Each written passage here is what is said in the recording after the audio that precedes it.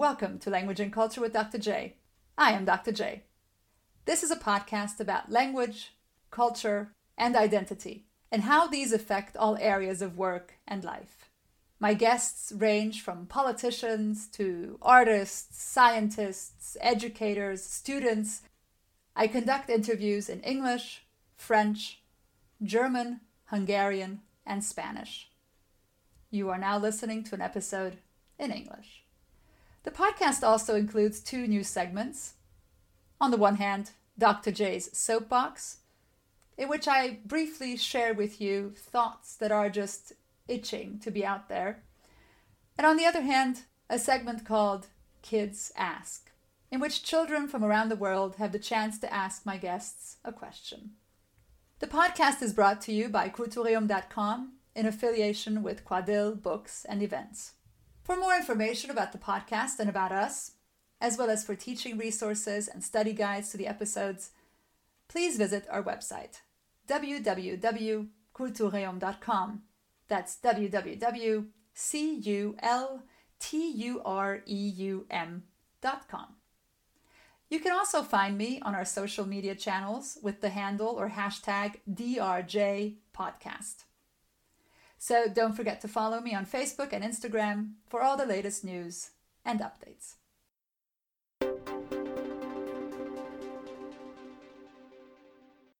This episode is entitled My Family's Immigration, and my guest today is my mom. Unlike my famous and highly extroverted father, my mother has always preferred to remain behind the scenes. Nevertheless, she is a fascinating, strong woman, and I really wanted to have her voice heard as well, especially since I just finished writing a book entitled Life with Coach Pop, which I dedicated to my father. Life with Coach Pop is scheduled to be released late in the fall of 2021, so keep a lookout for it. If you're interested in my books, you can follow me on Instagram at Quadil, that's Quadylle, where I have more information and purchase links to all my books. So, my mom did not want to participate in this podcast, but I am very glad that I was able to convince her to do so. I believe that my father and I both owe our successes to the incredible nurturing and love my mother has given us both throughout the years. And now, I bring to you my interview with my dear mom. I am Julia Javorek and I'm 77 years old, born in Hungary, today Romania. The city of Klausenburg or Kolozsvár, the first class obstetric clinic. And you were born in the first one, in the first category, the first floor. Where were you born? I don't know. I was premature. Yes, my mother, a mouse scared her, then I came. Oh, God. Uh-huh. And how premature were you? 7 months. 7 months, okay. I think that my father hated me. I made my mother to suffer and to stay in the hospital with me for months on the incubator. And at that time it was not today kind of incubators. Of course now you have oxygen and everything with the incubators, not how it was at that time. It was basically an oven back then. Yeah, like exactly. They kept you a little warm. And they fed you. You were born in Hungary. Yes. It was still Hungary. It was still Hungary, and my father was very smart. He knew that it will be some changes, and he hid my birth certificate where it says that I was born in Hungary and I am a Hungarian, Julia Orban. And of course my father was right, because after a very short time the change happened and they attached Kolozsvár to be Romania, and of course the few of us from that territory became Romanians. That is why I am here now in the United States. Okay, So, of course, I know some of this information. I'm just trying to get you to say it because you're my mother, so I know the whole story. But tell me a little bit more about how it was to come to Texas from Kolozsvár, which was back then Eastern Bloc. As a child, I grew up pretty happy, and I never, of course, that when you are a child, you are not involved in politics, and my parents tried to keep away the politics from me. They never wanted me to hate the Romanians, or I was pretty healthy, and I went to a very famous lyceum, which one? It was only for high school, right? High school, but it was only for girls at that time. And being a Reformat, the Protestant school, very good education, best teachers. But the problem it came after I finished high school, because I applied for the medical school as a student, and it started the problem because they differentiated between the Hungarian and Romanians, and they didn't let me in. I applied for general, and they gave me to go to the pediatrics, which one I refused, and I knew that I was smart enough that I knew that I need to get what I want. How was it for you to move? I mean, you grew up you were born in Kolozsvár and you grew up in Kolozsvár. So that's, your family comes from Kibéd, right? Your mother and father come from Kibéd. Yes. So your whole actual family. Settlers, my mother and my father family were Hungarians. So you grew up in Kolozsvár. Yes. Where you went to a Hungarian school. Yes. You studied at university in Hungarian or in Romanian? Romanian. You studied, but by the time you studied at the university, you studied in Romanian. It was very hard because especially chemistry and biology and all. No, biology it wasn't, because it was Latin kind of definitions, and it was mandatory for us to do 4 years of Latin if you want to apply for a medical school. The education, it was fantastic and very good, but doing everything in the Romanian language, it was very hard. Okay, so there's already a difficulty in your cultural identity from the get-go because you're a Hungarian in Romania. Right. So you noticed that, I think, back then in Romania, mainly in school, because you had to do university education in Romanian. But otherwise, you went to a Hungarian church. People spoke Hungarian in the streets. Yes. People were friends. You had Hungarian and Romanian friends. Yeah. It was not really noticed. It didn't really have an effect on your identity, did it? No. I mean, no. And would you say it was a different identity from Transylvanian identity? Was it different from Hungarian or the identity of Hungarians from Hungary? I didn't know at that time, because if you are there all the time, you think that this is the best, this is the good, I am Hungarian. But the first visit when you go in Hungary, then they asked me, where are you from? And I said, from Kolozsvár. And he said, how come that you speak so well Hungarian? And it somehow hit me that they think that I am not Hungarian, or why they are asking me. Because of course that the accent, it was a little bit Transylvanian accent, and it's not the real Hungarian accent. There's some words. And I think that the upbringing, it was different. In Transylvania we were different, maybe because we were multicultural people there. They had German and Hungarian and Romanians, and maybe it was a little bit... Well, so Transylvania has minorities. So, right. Well, now minorities, but it has the Hungarians, the Romanians, and the Germans who all lived together. And you always say, when we are here in the United States, for example, you always say, we are Hungarian.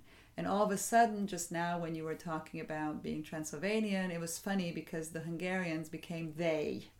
Yeah. So it was no longer we, it was we Transylvanians, and they Hungarians. So it's interesting how, in in the United States, you identify as Hungarian, we Hungarians, but there is actually a slight difference, or a slight difference in feeling, maybe. I think even today, what my friends who are there report back is that there is a slight distinction between Transylvanian and Hungarian, without any negative connotation.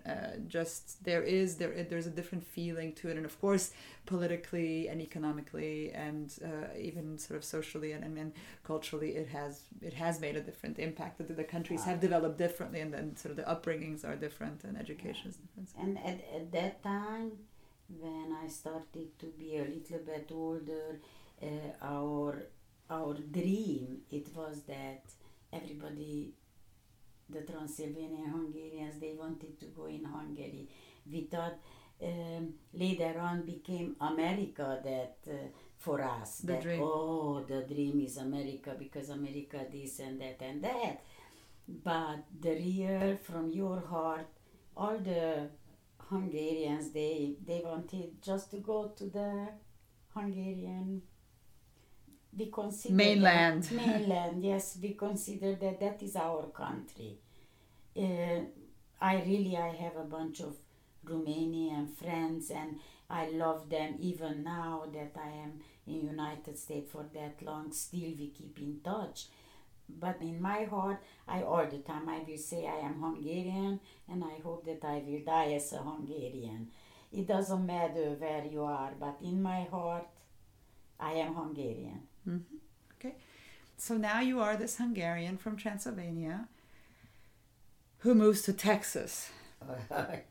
Maybe we could even actually go back a little bit. How was your trip? How was it? I mean, you had traveled quite a bit. You had gone to Russia and all the Eastern Bloc countries, Bulgaria, back then Czechoslovakia, Yugoslavia back then, of course Hungary, the Soviet Union. Okay. In Moscow, Leningrad, we were allowed to go, and Poland, you were in Poland. It was big deal for us to go and see Auschwitz, which one we learned about, and we wanted to see that one too.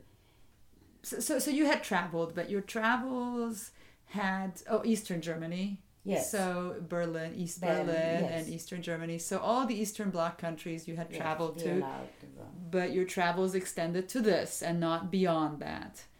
You couldn't go anywhere else. So Tata, my father, had traveled a little bit farther already, but this is about you. So you go to Bucharest and you get on a plane to go to, do you remember the connection? I think it was New York, wasn't it? It was Bucharest, New York. So you had to travel from Kolozsvár to Bucharest, then Bucharest, New York, and then New York, Houston, right? Is that how we traveled? That was our first travel to the United States.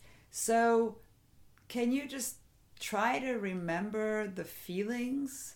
I remember that all our closest friends and family followed us to, even some of my classmates, they followed us to Bucharest because they didn't want to say goodbye to us in Kolozsvár.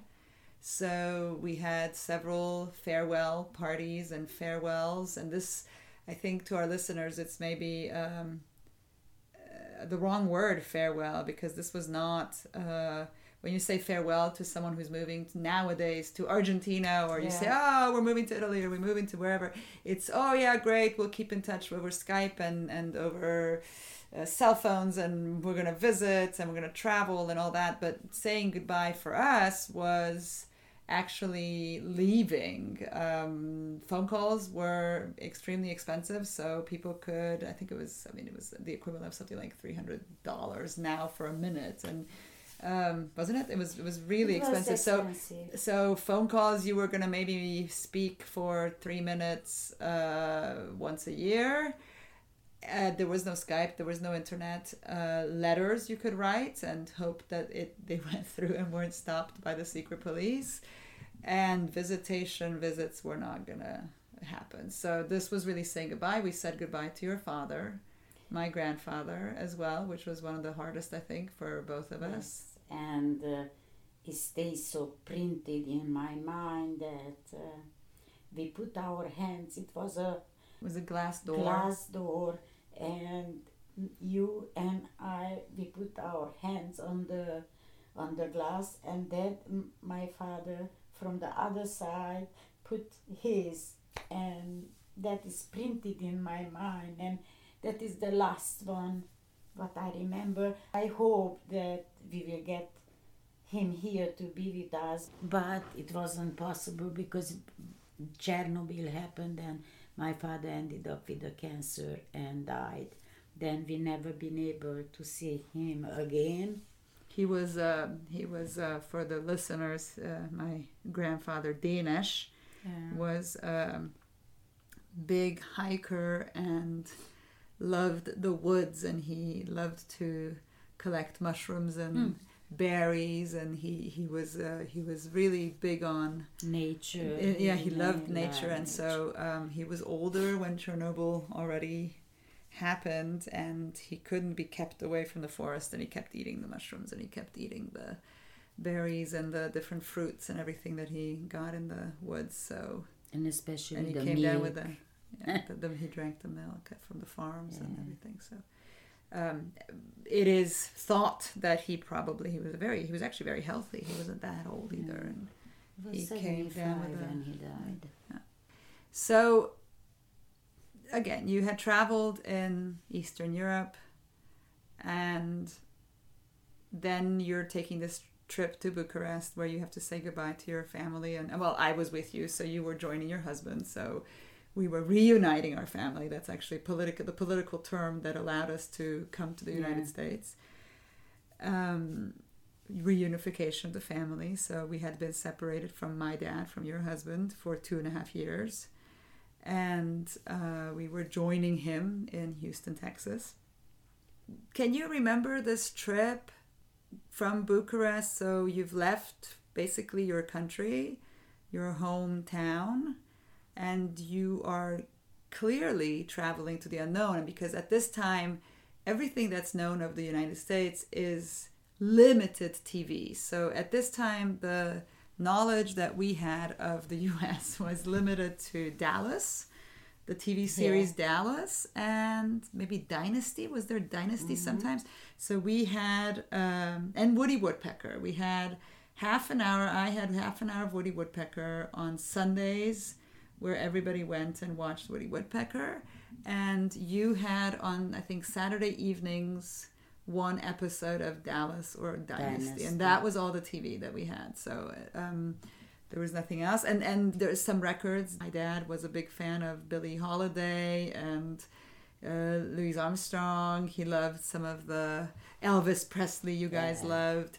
So this music was known, but otherwise none of the newer artists. I'll let you tell your story. My story was MTV, discovering MTV in the US, and I had the first video clip I saw was Twisted Sister, and I had no idea where I was. There were these men with long, colorful hair and screaming and jumping and in tights, and it was colored TV.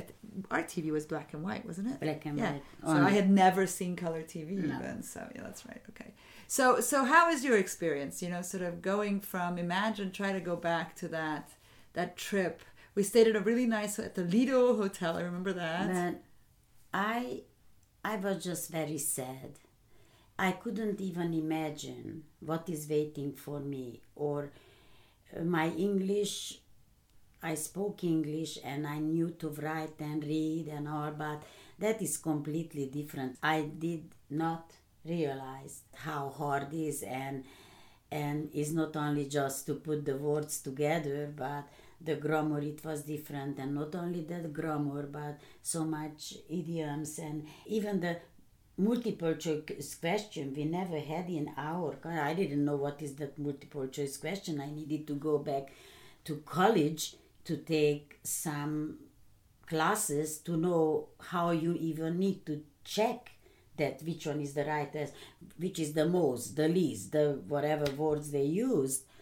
It was a very, very hard, very, very hard time for me, because I wanted to continue to be in a health industry. Which one is requires a lot of tests and you need to have license, and it was very challenging, but I did for my family.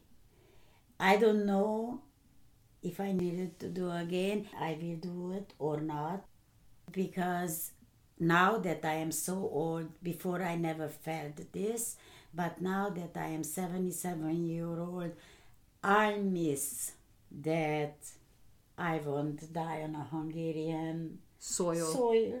And because I am in America, then how I will be able to get to my mother. What I would like to tell to everybody, that it's good to travel and it's good to learn other culture and language and everything, but if it's possible, stay where you are. I lost in my heart, I all the time I will be a Hungarian, and but somehow, like Petőfi said, when you change your country, is you give up a part of your heart also. But what about, I mean, for you as well, it wasn't a complete choice either, because your country had changed just politically. Without this, this podcast is not at all political. So this political change occurred. You're just a citizen. So there was this change. It was Romanian after you left. I mean, you left in 82 or 84? Yeah, 84. So you left in 84, but the revolution in Romania took place in 90 and the government was overthrown. And Ceausescu and his wife were executed. And a lot of the Transylvanian Hungarians went to Hungary. We have very few old connections and relatives who are still in Romania. Most people went to Hungary.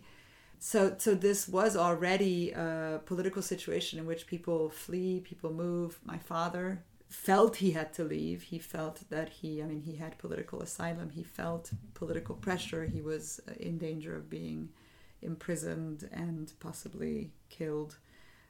He was the national Romanian weightlifting coach. And he had Olympic weightlifting coach, and he had a radio show and a newspaper column where he was a bit political and always spoke out for Transylvanian independence and autonomy, and had a lot of political pressure from this, also for protecting his Hungarian athletes or his religious athletes. He always stood out on the side of diversity and on the side of fairness, and wanted to only protect the athletes who were showing talent. Exactly. So he felt he had to make this move, but you couldn't really make the move completely. I mean, you could have then just gone to Hungary, and perhaps that would not have been such a huge cultural change for you. Yes, that it was. But you have been only just 10-year-old when your father left, and you had a very, very, very close relationship with your dad, and you told me that, Mom, because we talked openly about to go or not to go, and we decided, you told me that if you are not leaving, Mom, when I will have at 18 a choice, then I will follow my daddy. And that it was the final for the decision. I knew that without my child, I am not worth it, and I cannot live my life without her. Then I knew that I have only just one way to do. Doesn't matter what is waiting for me, doesn't matter what it will help with me, I need to go. And I wanted the family to be together. And I was very happy because we were able to do for you maybe things which it wasn't possible, and you went to good schooling and everything. It was open door for you. Of course that your contribution is because you have been very smart girl also, but still everybody had a way to go here. And for that reason I am very happy, and I am very thankful even to this country that gave us opportunity to have a safe life and to be able to let my daughter to become whom she wanted to be. The rest we need to deal. Everywhere is points what we need to resolve with ourselves. And especially now with the grandkids, I think that I want nothing in this whole world that I can be with them. And so wait, so I'm gonna push you a little bit, okay? So try to go back to this trip. So you've just left in Bucharest. How was it to be on this plane? Were there only Romanians in the sense of people from Romania? Do you remember? Were there other tourists? I mean, we were with the Romanian Airlines, Tarom. yeah, It was the only way to travel back then. Until we get to New York. How was it? But try to sort of think about how was it for you to be traveling. So what we talked about, we established that you had traveled in Eastern Europe, all throughout the Eastern Bloc countries. But that was your world. You hadn't gone outside of that. Right. So all of a sudden now you've said goodbye to everybody and you went to New York. So do you remember anything? I mean, it was a long time ago. Yes, I remember the not the good thing, because people were just a bunch of them, they were immigrants like me, but it was also Americans, and I was happy when I was able to say one or two words to them, and it was scary, but also some like hope. I was so hopeful how I will see my husband after 2.5 years. Maybe we won't like each other anymore. It was so much mixed feeling and emotional. Close your eyes for a second. If you would just close your eyes. Close your eyes for a second. And try to remember arriving in New York. Yeah, that one, it was, I thought, if I am not dying now, or this much emotion and this much, it was I cannot describe how it was, because I was happy that I arrived. I was happy that at least my husband, if he's waiting, because who knows, maybe he's not waiting for us. And we didn't know. We didn't actually know that it will be here or not. And I said, but if he is here, then my job is done, because my daughter, it will be safe. We'll have the mom and the dad. And I cannot describe the feeling. I was just so stressed out and so anxious to see the man with whom I had a 16-year marriage, and now I will see him again.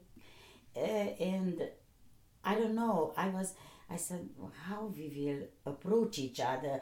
It was so, I cannot describe, but you were very happy. When you saw your father's face, you started to run, and then they stopped you because it was a line there, and they didn't let, just you need to go out, and after that to go to our people who is waiting for you. I don't know if I remember something particular, just it was everything so much, and so many people. It was somehow scary for me.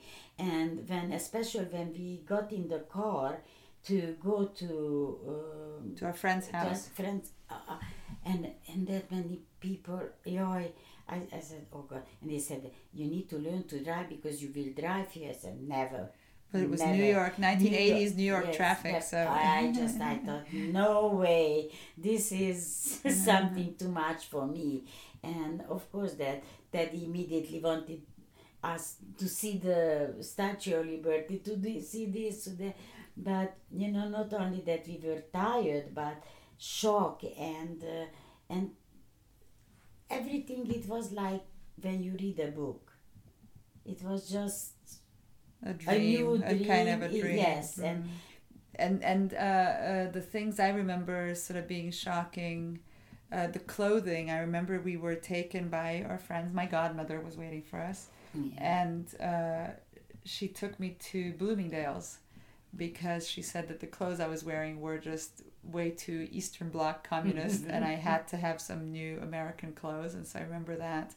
And the department store was just so huge, and I was completely overwhelmed. I remember MTV. We ate. I remember that then we took a car and drove to Houston well, actually, no, not Houston. Well, we flew into Houston and then drove from Houston to Bryan College Station because Daddy was coaching at Texas A&M. Also, so sort of just how much food there was and how easy it was to get it. There are pictures of you in the 80s in grocery stores where you're sort of, I wish we had better quality pictures because your face is just priceless. You're just amazed. You're standing in awe of all these rows of food. Meat and banana and all that stuff for you because we stayed in line for that and we can have everything. That's true. We had, and I think the first in Bryan College Station, the first few months, I only ate hot dogs because we hadn't eaten hot dogs. Well, we had Würstli, we had hot dogs, but we ate it once a year at New Year's Eve, right? Sort of for New Year's Eve. But otherwise, we didn't have the hot dogs so available. And I drank pop, so all sorts of soda. So I drank Coke and Dr. Pepper and Mr. Pibb and Sprite and everything that there was. And what else did we eat? We ate a lot of hamburgers and bananas. That was the big thing. We had bananas in Romania once a year. Yeah. And you bought, right, but really once or twice a year, and oranges as well. Yeah. And you bought as much as you could, and then you kind of tried to store it as best you could, but that meant you had 1 week or 2 weeks of bananas a year. So I ate bananas, drank pop, and ate hot dogs.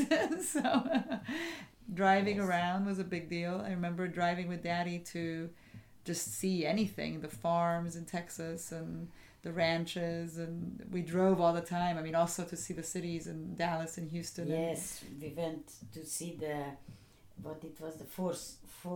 Fort Worth. Oh God, where we are. We thought that we are. Oh, that's right. We went to see where Dallas was filmed. So we were in the movies all of a sudden. This is the only America that we had known was through Dallas, and so we already went to see it. How, without sort of describing the actual difficulties, I mean, obviously there were difficulties in language, there were difficulties financially, there were difficulties career-wise, there were difficulties for you in many, many ways. I think I felt it less. I was sent to a private school, so I just I had my privilege of being in a private school and growing up and having firsthand help from amazing teachers. But for you, without going into the particulars of it, try to think of the feeling. What were the feelings that you had, especially in the first phase? I don't know if you even remember anymore. Was it being homesick? Did you feel desperate? Were you scared? Were you lonely? What did you, do you remember what you missed the most? What you said. Everything I said. What you said, because first I signed up for I don't know even what it was the name for all foreign students. They went, foreign people who wanted more to get their education back and to take some sort of integration course. And then I started to make some friends. Somebody was from Russia, and you had a German lady who was really good, Mila. And then I started to get some friends who I felt a little bit better because they had accent, they had problem. Then it was easier, at least for me, to accept whatever is happening with me. But it was a very, very hard time. But still, I think that in the United States, you can become who you want, just need the hard work. Mm-hmm. And that it gave me courage, and plus that I came from a family where my parents all the time they taught me that you need to count only on yourself, on nobody else. Don't wait or put your hand that, oh, give me this or that. And I was very, very proud that we heard about that you can go and ask for help and welfare, or and I was much more proud of that, and I said no, I will be able to do. Then no, I never asked for anything for free. I was working for every little dime, and I was many times mad, and especially if something went wrong, then I immediately said I am going back. And Daddy all the time told me that don't look back, because that is the worst. If you are looking back how it was home, or no, this is your life now, you need to go ahead and let's make the best of it. And I think that really we survived, and not only that survived, I can say thank to God that helped us through a lot. But finally I cannot wish more than what we were able to accomplish. We were able to work, we were able to travel where never dreamed. We traveled the whole world, Japan, China, everywhere. Tahiti. Yes, and you've really had Brazil. You've gone to South America, North America, everywhere. And Africa you haven't been. No, to. I because I was afraid, because you need to have too many injection and being not in very good shape. Then I don't want now. But I think that still life it was good for us, and now becoming older I realize that life it will be how you will adjust your life. You need to be very well, you need to know what you want, right, and then the whole family worked for that, and really we made it, and we were happy, and okay. Still we are. So you were in Texas and you started making friends, and at the beginning it was mainly internationals, Germans. You had a Nigerian friend. You had some Russian ladies, a lot of Hungarians. The Hungarian community really embraced you. Right. Embraced us, I guess. I mean, yes, and they had the professors at university. They were Hungarian, and they were immediately coming to help us, or to if we have any question, or it's a lot of things, how to buy a house, but we wasn't able to know that kind of arrangements or whatever. So first the Hungarian community really helped us out, but even though the Hungarian community embraced us a lot, but also also Americans helped out. I remember a story about some sort of, you don't have to go into the details, but we had car trouble, and yes. It was an American family who gave us their car.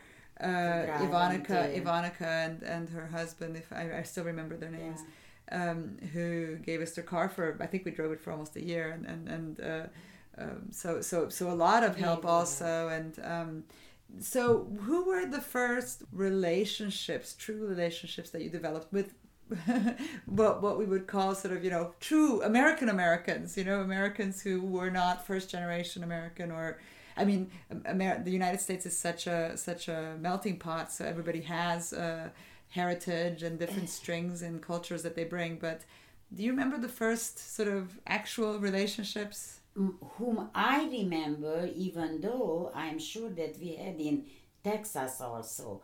But after we arrived, we stayed only just maybe 2 years. I am not sure. 2.5 like years. 2 years there. But when we came in Kansas, I started to have the real Pamela friendships. Friendships. They were Americans, and I went and I took some classes with them, and they taught me, and they took me first movie, and then it started in Kansas. We started our life, and I like Kansas even now very, very much. We felt somehow more at home. Well, I think also Texas was just the first station. Yes. I think also it was all the mistakes that we also made culturally in clothing, in language, in behavior, in food, in mannerisms. I remember you making my friends from school, from my private school, wear slippers and eat garlic bread and drink tea, and they were just appalled. They were just so. Or I remember going to Cotillion and I was wearing the wrong color. It was a very formal Texas style Cotillion, and I was wearing, I don't remember, I think you sent me in a pink dress, and it was just inappropriate in the winter to be in a pink dress, even though but these were just cultural messages we had to learn. And I think by the time we came to Kansas, we had our little initiation, we had our little integration, and life could begin. So I know you're very proud Kansas Cityans, both of you. I like Kansas, and I thought that the people were good, and even though everybody, our friends from New York, they say, how you moved in that is agricultural kind of area. You are not and I was happy. I was happy with the Four Seasons. I was happy with the people. I don't know. It was the second home for me. And still we love Kansas City. And well, you're in a suburb. We don't have to say where, but you're in a suburb of Kansas City. So you work in Missouri, in Kansas City, Missouri, but you live on the Kansas side. Okay, so what do you love about Kansas? I mean, you said the people, the Four Seasons. What else? And in the past years, developed so much. Kansas City developed so rapidly, and accepting European kind of influences. You can see on the museums, they have exhibitions, and I don't know, we get everything what we want here. Different kind of, even the movie theaters is different for everybody. We like old movies and more European kind of movies. That it was the Tivoli, and now Tivoli is closed, but we have the Glenwood Theater, and you have opera, you have symphony, museums. You go to the theater. You go to theaters. We are going all the time. Musicals. I cannot ask for more than what we get in Kansas. You won't get bored here. You have, everybody has sporting events, everything. Concerts. I know you're a huge fan of Starlight as well. Starlight we Theater. have a lot of friends also, and we feel at home here. And even people, they like our story, and they embrace you. Yes, that I feel that they like us, and when I make mistake, because my English still is not that good, they say, Julia, you are a smart lady. That you can make mistake. I want because of course that for us it was mandatory Hungarian, Romanian, Russian, and another foreign language or two, and they are amazed about that. How come? So I know you also love how much space there is in Kansas. You can have a big garden, and you can have a pool and a hot tub, and more space and bigger houses, and it also, being back and visiting, life is quote unquote easier. It's shopping is more fun. People are nice and greet you. You can park. Things are not venues are not so full. The seats in the movie theaters are big. Yes. And really also for me, I mean, we were just recently invited to a small brunch, and there was karidagi. There was these. I think you remember me being very surprised by the karidagi. There were these little Greek walnuts in honey or in sugar sauce, and so. But that's just an example of I had only eaten that in Cyprus, and you have the Russian caviar you have the Asian markets, the African markets, the Eastern European markets. That everything is available, readily available. And I think that I dreamed about a house like what we have, but I wasn't sure if I will be able to have it. And especially in an area where I thought that just rich people can go to live there, that we feel at home. So the problem is, of course, we are an immigrant family. So we have a problem. I was raised very European, so I really feel that from my schooling in Texas to Kansas and etc. I was always very integrated, and I received a great education. But I went also back to Europe quite a bit. We, as a family, traveled back in the summers to Austria, Germany, Hungary a lot. Then I started going to France quite a bit. I studied in France as well. And I married a German, so your grandchildren are half German, half whatever you want to call it, half American, Hungarian, Romanian, I don't know what you want to call it. So we now have the problem that we live in Hamburg, Germany, where we also feel very much at home. How is that for you? How is that emotionally for you or culturally for you? To be really sincere, I miss only that my grandkids, they speak English fluently, German fluently, and I'm sure that French it will come, and Spanish, but Hungarian, my grandkids, they don't speak Hungarian. They have the feeling for Hungarian because we went with them for a few times back in Hungary and spending 2-3 weeks together. But I hope that when they start to be older, maybe they will embrace the Hungarian culture also, and maybe they will want to learn. I don't know, that is the only thing what I wanted to add on over there somewhere. Why is that important?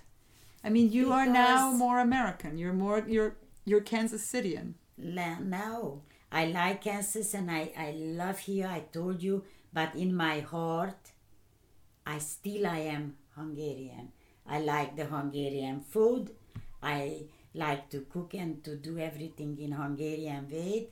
And I will die as a Hungarian who spent life happily in America. But I am Hungarian.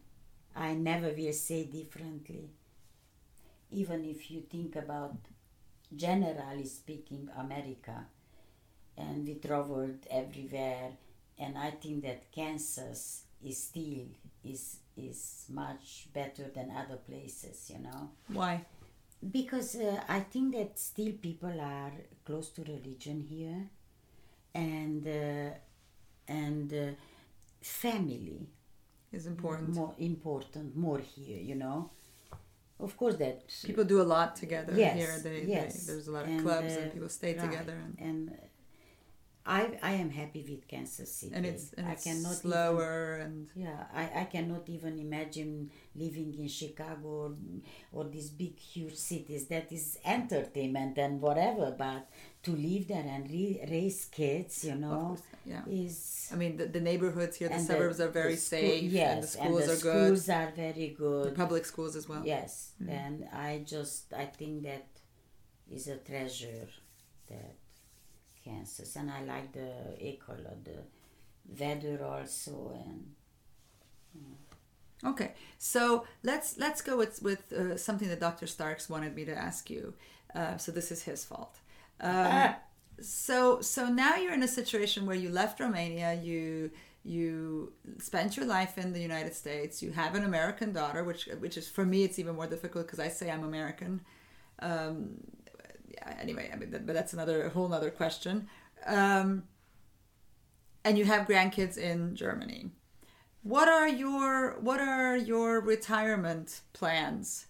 What are retirement possibilities? This is something that I think must interest a lot of people who either young people who might be listening who are looking for options that they can explore with their own parents, or young people who are considering moving abroad, the options that arise later on for elderly who are international.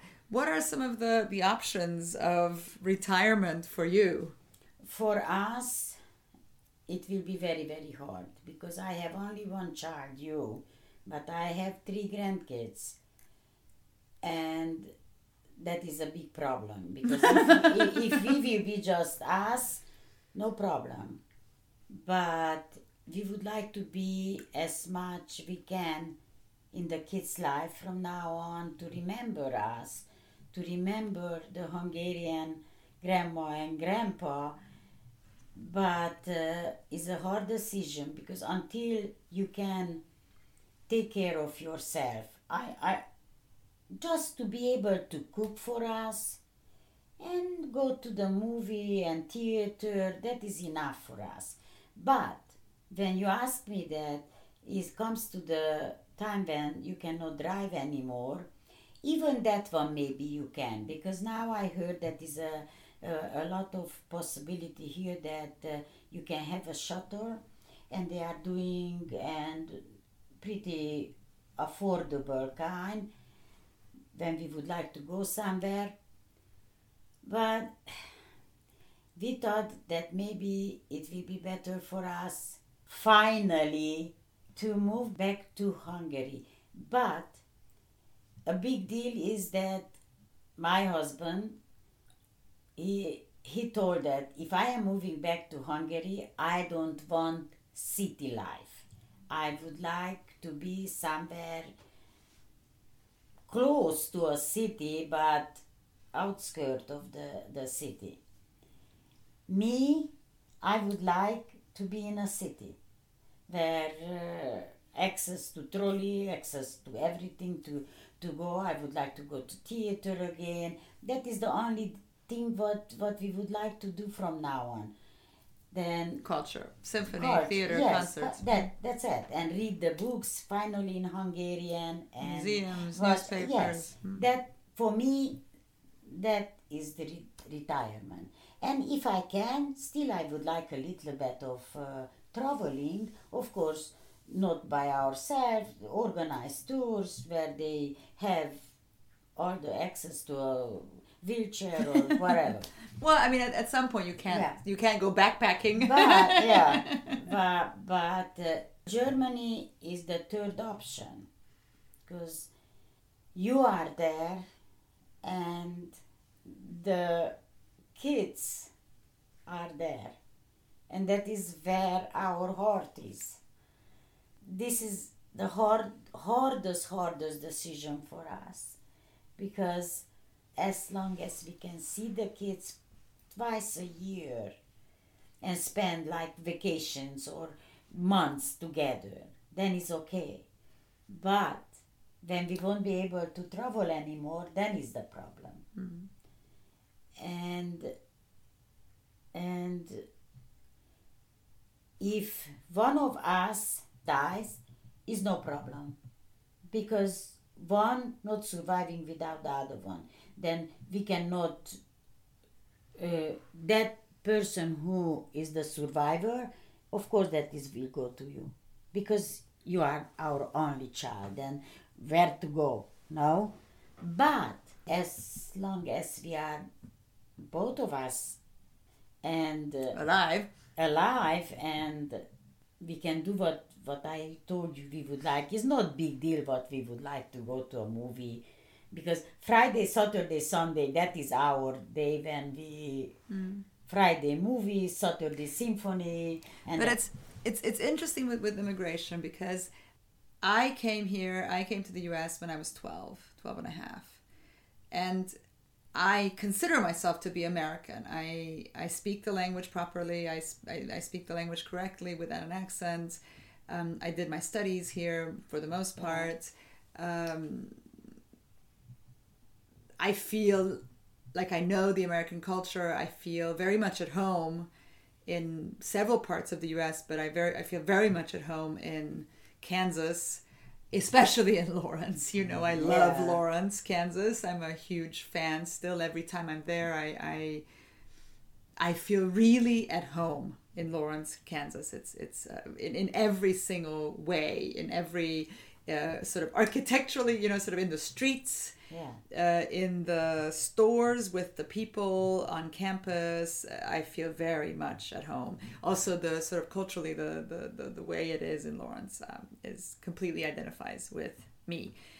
But I also feel completely at home in Germany, and I did go back to Europe. So I had this European side of me, this side of me that longed to go back to Europe. Everybody thought I'd end up in France, which, I mean, I don't know how I didn't meet a French man that I fell in love with and married. I mean, the odds were for me meeting a Frenchman or a Spaniard or I mean the odds were, no, there were no real odds of me meeting a Hungarian. Where and how and why? But I mean, so I didn't end up going to Hungary or going to Romania. I did moved to Germany, so which was, I didn't speak the language, so nobody thought I'd marry a German man.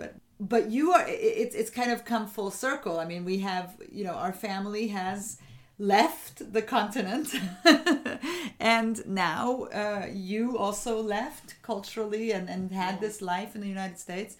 And I think if your only child were here, if I were in the United States, you'd be very happy to retire, and I think that would be ideal for you. Yes.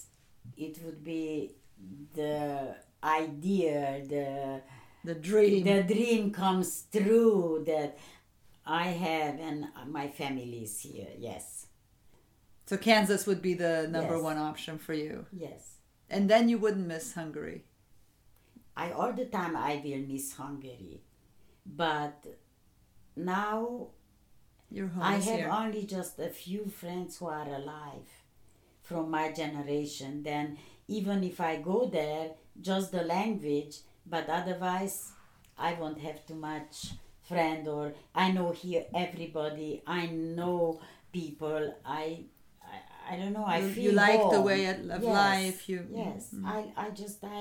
I love it here. And so I guess your only child is causing the problem. Yeah. Because I have moved away, and now you have a German son-in-law, so that's also another a layer of problems, because for him to move to the United States is again another topic. So for me to move back to Kansas with an American husband, for example, is a different story. Yeah. But for me to come with half German children with a German husband, it's again a cultural difficulty. So for retirement, so I guess Kansas City is an option, but what do you do when you can't travel? And then it's assisted living or having a private caretaker in the house, or something like that. So then there's the option of Hungary. I think that you have, even though you say you are Hungarian, I think you have very strong cultural difficulties being back in Hungary. Mm-hmm. Yes. You are no longer at home in Hungary. Exactly. And if one of us dies, I don't have any help over there. I have more help here in United States than I have in Kansas. Then if I go there, it means that if somehow my husband dies first, then it's okay because I move with you. But if Steve is dying, or me, I am dying first, then I don't know what Daddy will do. He's not realistic about that.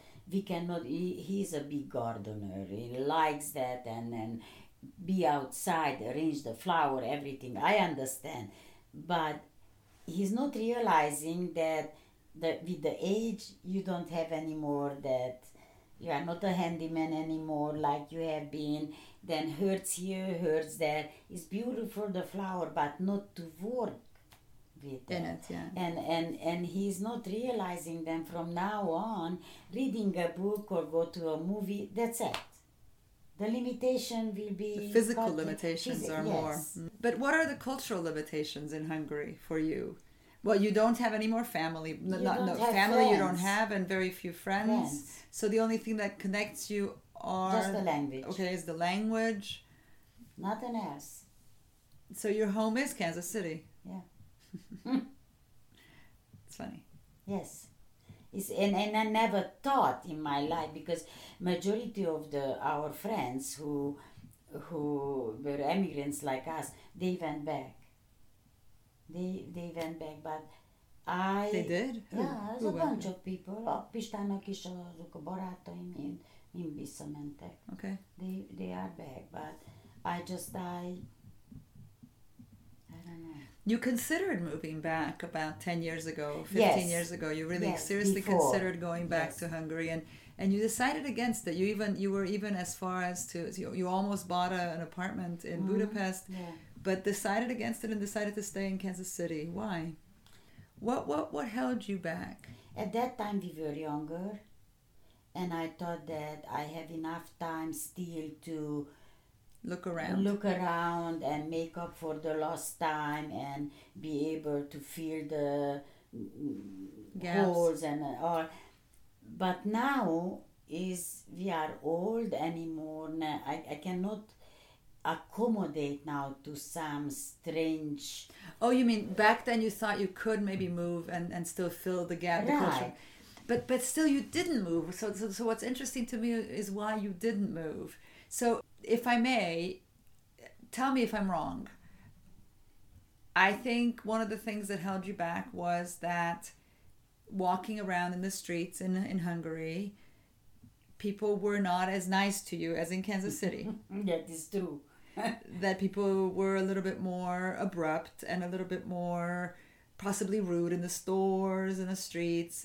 People kind of pushed you and shoved you around. And in Kansas City, people are really nice and are very polite and very they say sorry and please and excuse me, and everybody's I mean, also I can also attest to this aspect of Kansas City, that people also my husband is very surprised by how Certainly, nice people are, how easy it is Right. here. You didn't feel apartments, or most apartments were I didn't want to stay in apartments. That is no way. well, they were quite smaller than Right. here. Also, if you wanted then to have a house, then you were outside. Yeah. Then it meant driving. Exactly. Driving is more difficult in Hungary Exactly. than here. Exactly. Then is so many things. What I all the time I was thinking, is it worth it for me to do this big change, give up everything, and I will be in an apartment. Strange is not my place, is not anything, because I won't transfer from here to Hungary furniture or something. Then that one it will be more stressful, and I won't be happy. And you won't be at home. And I won't be home. Yeah. If it's different story if you go back to Transylvania in Kolozsvár, even though I cannot imagine myself anymore there. I think that we got a little bit spoiled, because, how I said, we worked hard for everything, but we have everything what I cannot ask for more. Pension, everything, house paid off. I cannot ask for more. This is the time from now on, is only just take it easy, and when God says, come on, then we go. Okay, so just going back a little tiny bit with Hungary, other concerns were medical care, That is a big deal also. because you have a few because- health problems without going into Right. details, And here you have the best. or you feel you have the best Yeah, I feel, and I am because you're used to it. Yeah. Exactly, familiar with the doctor, the care, the everything. But over there, I don't know. Doesn't matter that I speak the language and correctly, not like the English, but Still, if You're you a don't stranger, know, you don't have any exactly. connections or any relations. Or This old woman is here even the now. building, even the buildings are strange. You don't Yeah, know yeah, where the yeah. dentist is or where. Yes, you need to learn everything, and I don't think that I am ready at this stage of my life to get again to know people, to know this now, either here or in Germany. So isn't it interesting that this podcast is on language and culture? Isn't it interesting that you have gone full circle? Your home is Kansas City. And if you moved back to Europe, even that, you would probably not feel at home in Hungary anymore, even though you say you feel you are Hungarian. And you would probably move to Germany. And there, the question of culture or home becomes family. So Germany would be, it is not your language, you do not know it. Hamburg, you know through me, but you do not have any connection to Hamburg. You don't have any real friends. Nobody, but it would be your family. It would be, and so isn't that an interesting sort of aspect of it? Sort of what is most important? It wouldn't be your language, it wouldn't be your culture, it wouldn't be something you know or you're used to. And yet it would be family. It would be your closest, your only daughter and your 3 grandchildren that you have. That is the most important one. Okay. So let's end it. We hear the grandkids coming back. So let's wait. Just one more thing. I would like to sort of do a little experiment. I mean, you speak a little bit of Russian, you speak a tiny bit of German, but you speak English and Hungarian and Romanian. These are the 3 languages that you really speak well. So we spoke the whole time in English. So how does English feel to you? Because you say it's always a tiny bit of a foreign language. It still is. It still is, and I all the time I had problem with this, that I wasn't able to balance between the grammar, and I all the time I want to say the word and I cannot get in balance with the grammar. and that is embarrassing, and is if I read something I can say that is not correct. Right, but or in writing as well. But when you need to talk, I constantly, and even now I am afraid of a telephone call. Because when you see somebody, I can even look at your lip and I can read the lip, and I am not that. Or then the facial expressions. But when you are on the telephone, oh God, I forget everything, and I am so scared. Still, even now, no, don't put me on telephone, and I don't want to do this podcast. I told you this from the start, and you put me here.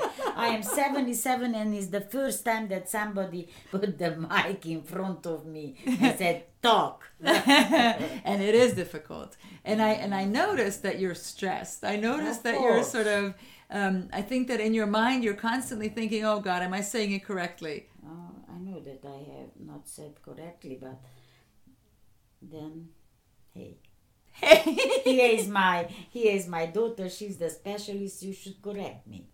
Thank you, Mom, for agreeing, not really willingly, but for agreeing to be forced into this podcast. You're welcome. This is the first and the last, I think. Because I don't want to do this anymore.